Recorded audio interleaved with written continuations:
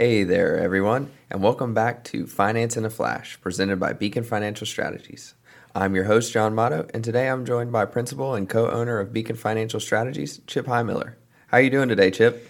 John, I'm great. It's a great almost fall day. I mean, we're here at the end of September, and it's a great time of year here in North Carolina. I just love the low humidity, but more importantly, we love football. And so it's our entire office is immersed, and especially my family. We love football, and it's just a good time of year.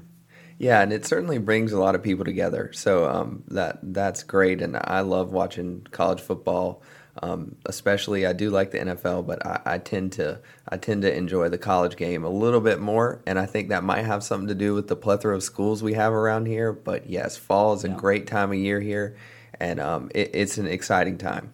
Yeah, and you're a soccer guy too, so it's good time for soccer as well, right? Oh yeah, my favorite league is the Premier League, and they're playing on every Saturday morning. So right when I get done with those games, I just jump right into the Jump right college in. football.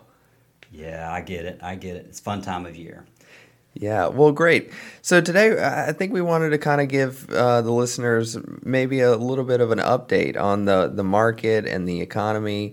And I think the best way to kind of get this, kind of kicked off is to maybe take a look back a little bit and see, how did we get to this point? Chip, could you give us a little insight on that? Yeah, so right now it's a lot in the way of a lot of the discussions we're having with clients is definitely centered around the fact that the markets have declined quite a bit, and that's as a result of kind of where we are and what's going on with the Federal Reserve Board. And so right now we've seen we're on the cusp of three major interest rate hikes this year, and the markets have responded to that negatively, right? So the idea is raising interest rates is the equivalent of kind of pushing the brakes on the economy, and so what we've seen, and that's kind of a negative sign for the financial market. So we've seen right now where the S&P 500 is down right around 20%.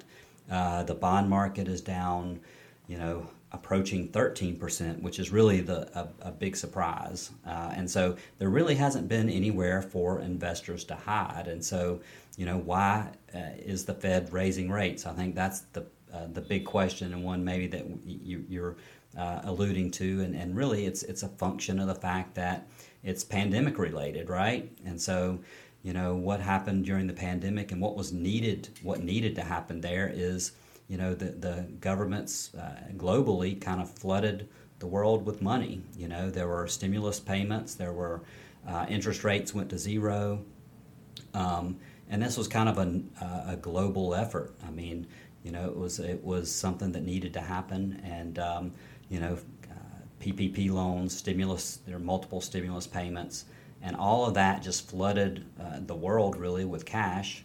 And now we're in a situation where that's heated up the economy quite a bit, and the Fed is taking actions to kind of pause that and kind of pump the brakes here. Yeah, and I think that's a great point. COVID is we're really feeling the fallout of some of the things that happened early on in the pandemic that were necessary. But we kind of talked about it a little off air as well as some of the supply chain issues that COVID kind of exposed maybe some weaknesses in there. We're still feeling the pressures of those. Yeah, no doubt. And it may last for a while. There's some other things that's going on too. Their supply chain is still, not back to normal.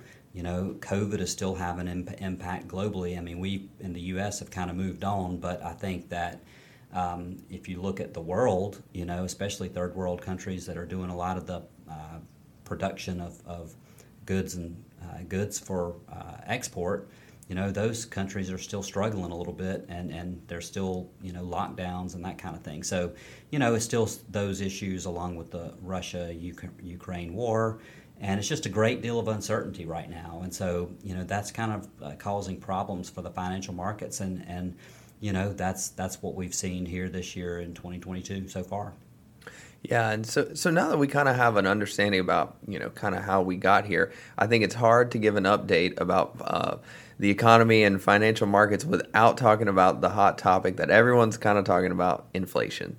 Chip, could you kind of give us some insight on what the Fed is doing or maybe has done? You kind of alluded to it a little bit earlier, and what kind of impact is that having? Yeah, so the Federal Reserve Board has a number of tools at their disposal to really make adjustments to the economy. And what they're doing now is one of their their main tools is hiking interest rates. When the economy is in a slump or when something bad happens, the Fed can cut interest rates, and that serves to stimulate the economy simply because the cost of money is less, right? So companies can borrow money to finance their operations and things, and it's cheaper for them to do that, and individuals, right? You can afford housing becomes a little bit more affordable, and that sort of thing when the payments are low, and so with interest rates are low, that serves to stimulate the economy. And so what they're doing now is attempting to slow the economy down a little bit, and so they're using interest rates and increasing the federal funds rate in a manner that they hope will slow down the economy enough to where inflation backs off a bit. And we're starting to see it's going to take some time for that. You can't just the economy's not just going to slow immediately when interest rates rise. It's going to take a little bit of time, and so and the Fed is being very diligent. I mean, they've hiked rates quite a bit already, and they've already communicated that the target, the federal funds target, is probably going to end up somewhere in the 4 to 4.5% range, and so that kind of implies even from here other rate hikes, and so that's kind of, in my opinion, it's kind of baked into a lot of the numbers that we're seeing with the markets down and the bond market down and that kind of thing. So that's kind of a general summary of where we are. Yeah, and one thing that I think that you said that was really interesting is the Fed has been very transparent about what they're going to do. And you kind of said something at the end that maybe makes me think I know the answer to my next question, but I'll ask it anyways. Do you think the markets have maybe already adjusted or have taken into account these future rate hikes that the Fed has basically come out and said, hey, these are on the table? Yeah, I think they have. I think a lot of it has. Now, there's always the chance that there's a surprise of some sort, right? Things change in the Russia-Ukraine war, and so that changes some of the outcome possibilities a little bit. But I do think that the markets have fully reflected what the Fed has kind of communicated to us as investors. And so I think that's a good point. Yeah. So now that we've kind of talked about the market and the economy, a lot of folks have come to us and kind of just been like, well, is there anything we should be doing? Is there any changes we should make? So maybe you can give us a little some thoughts on that. Yeah. Well, there are some. It's two different things that I think that we're getting. We're getting questions about portfolio. Are there any changes that we need to make in our portfolio? And and I think that the answer to that is maybe. But I'll tell you that I generally don't like making major types of asset allocation changes at low points of the market or after a kind of a sizable move in the market.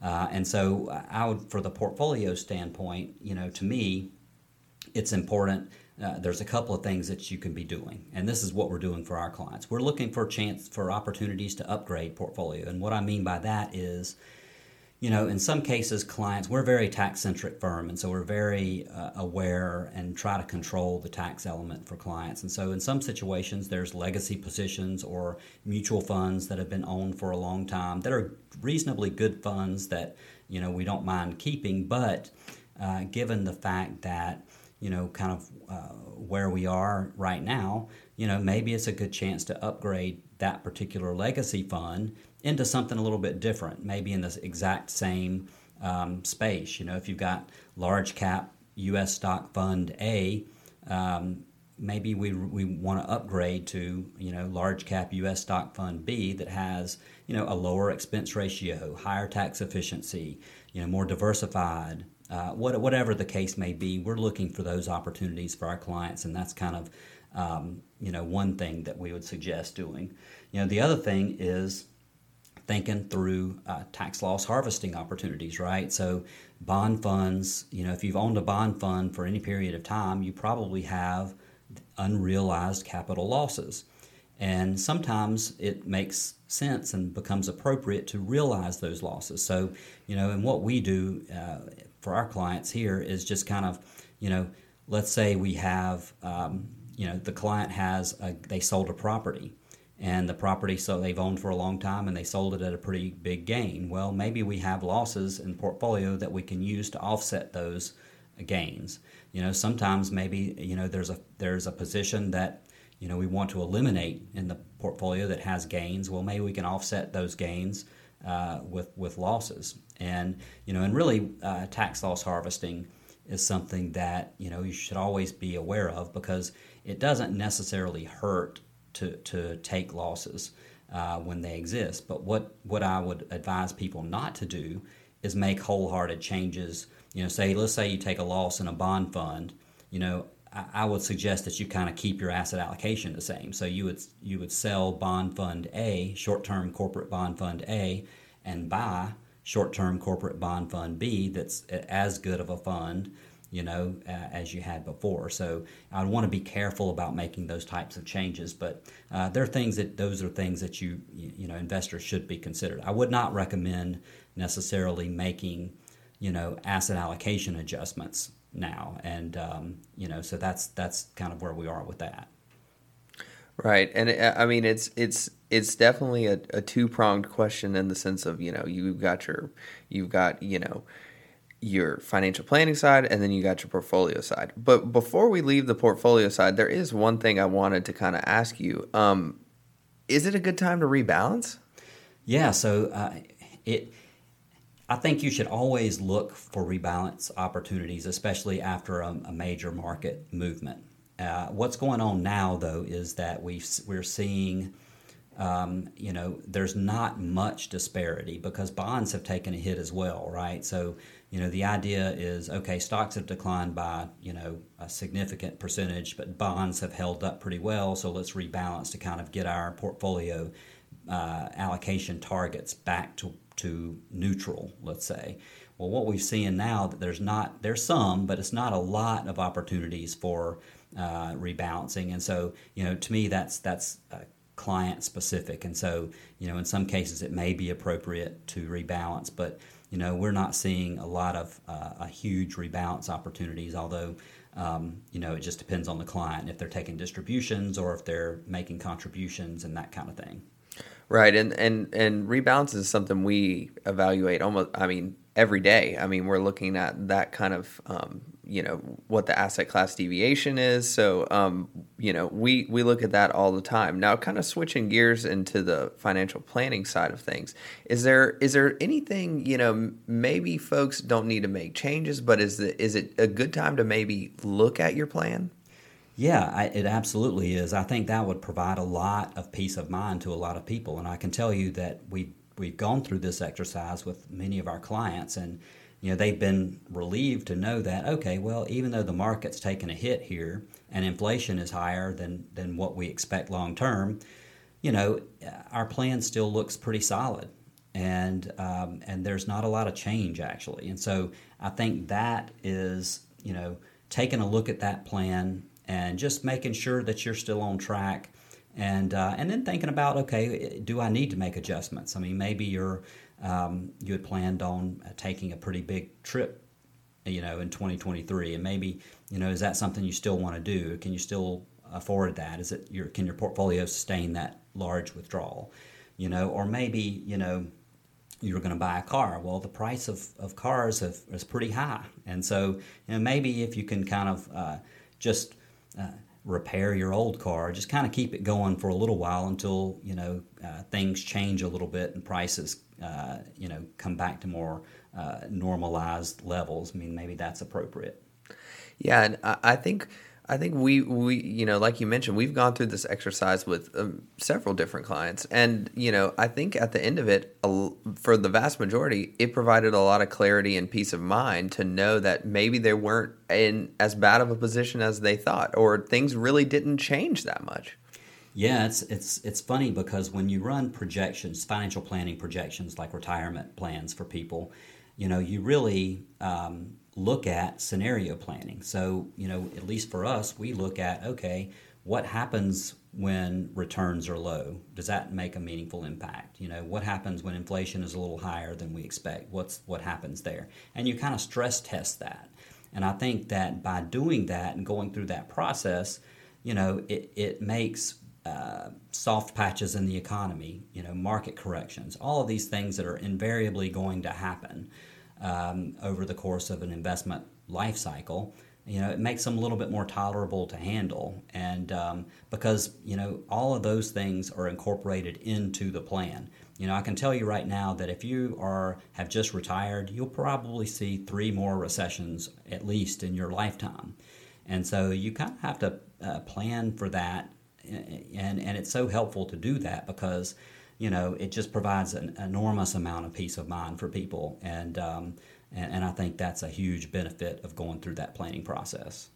Yeah, and I think just the other day, you and I were looking at a graph, and it showed, I think it was 20% declines in the market over the course of 100 years. And over an investment, the lifetime of your investing, you're going to see some declines in the market. And they're healthy and fairly normal. Yeah, they really are. And, it is healthy. And I can tell you right now that if you're listening to this podcast and you're in the accumulation phase, then now's the time that, now's what you've been waiting for, right? You need to step up to the plate, continue your investment strategy, continue to sock money away in your 401k plan, knowing that, okay, prices are 20% lower than what they were, just last year at this time. And so, it's a kind of an opportunity, and it's one that we really suggest you take advantage of.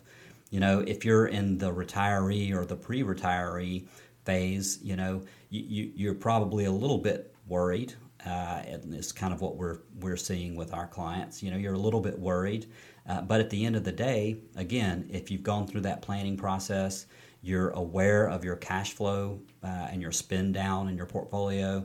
Those are the things that really have an enormous impact on the end outcome of your plan and really of your retirement projections. And so, even as a retiree, it's no need to be too worried, because I can tell you that at least for our clients, there's a certain segment of your portfolio that hasn't seen an awful lot of portfolio variability.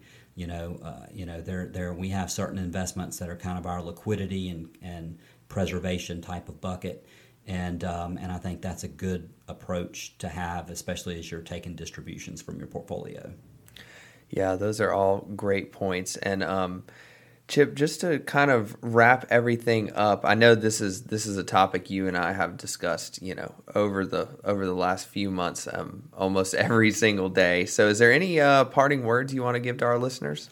Yeah, I mean, I think that stay focused on the long term, and don't. Now's the time when people tend to make mistakes, and I would really suggest that you think long and hard before making any major changes, because all of this, what's going on now, will eventually fade away, and we'll return to a more normal type of growth pattern and return pattern. So don't worry too much. I think you kind of focus on those things that you can control, and then just let time work its magic. And I have an enormous amount of confidence that will happen. It's just it's the uncertainty of when and how long we might be in this type of mid and low return pattern, and a lot of that is predicated on what happens with the Fed and some of the inflation numbers and that kind of thing. But we can't really control that, and so to me, you control the controllable, and that's what you want to focus on. Yeah, control the controllables is a great advice there. Well, thanks so much for joining us today, Chip. I really appreciate it. And that's it from us at Finance in a Flash. Thanks so much for listening. And if you have any questions, feel free to reach out to us. Thanks so much.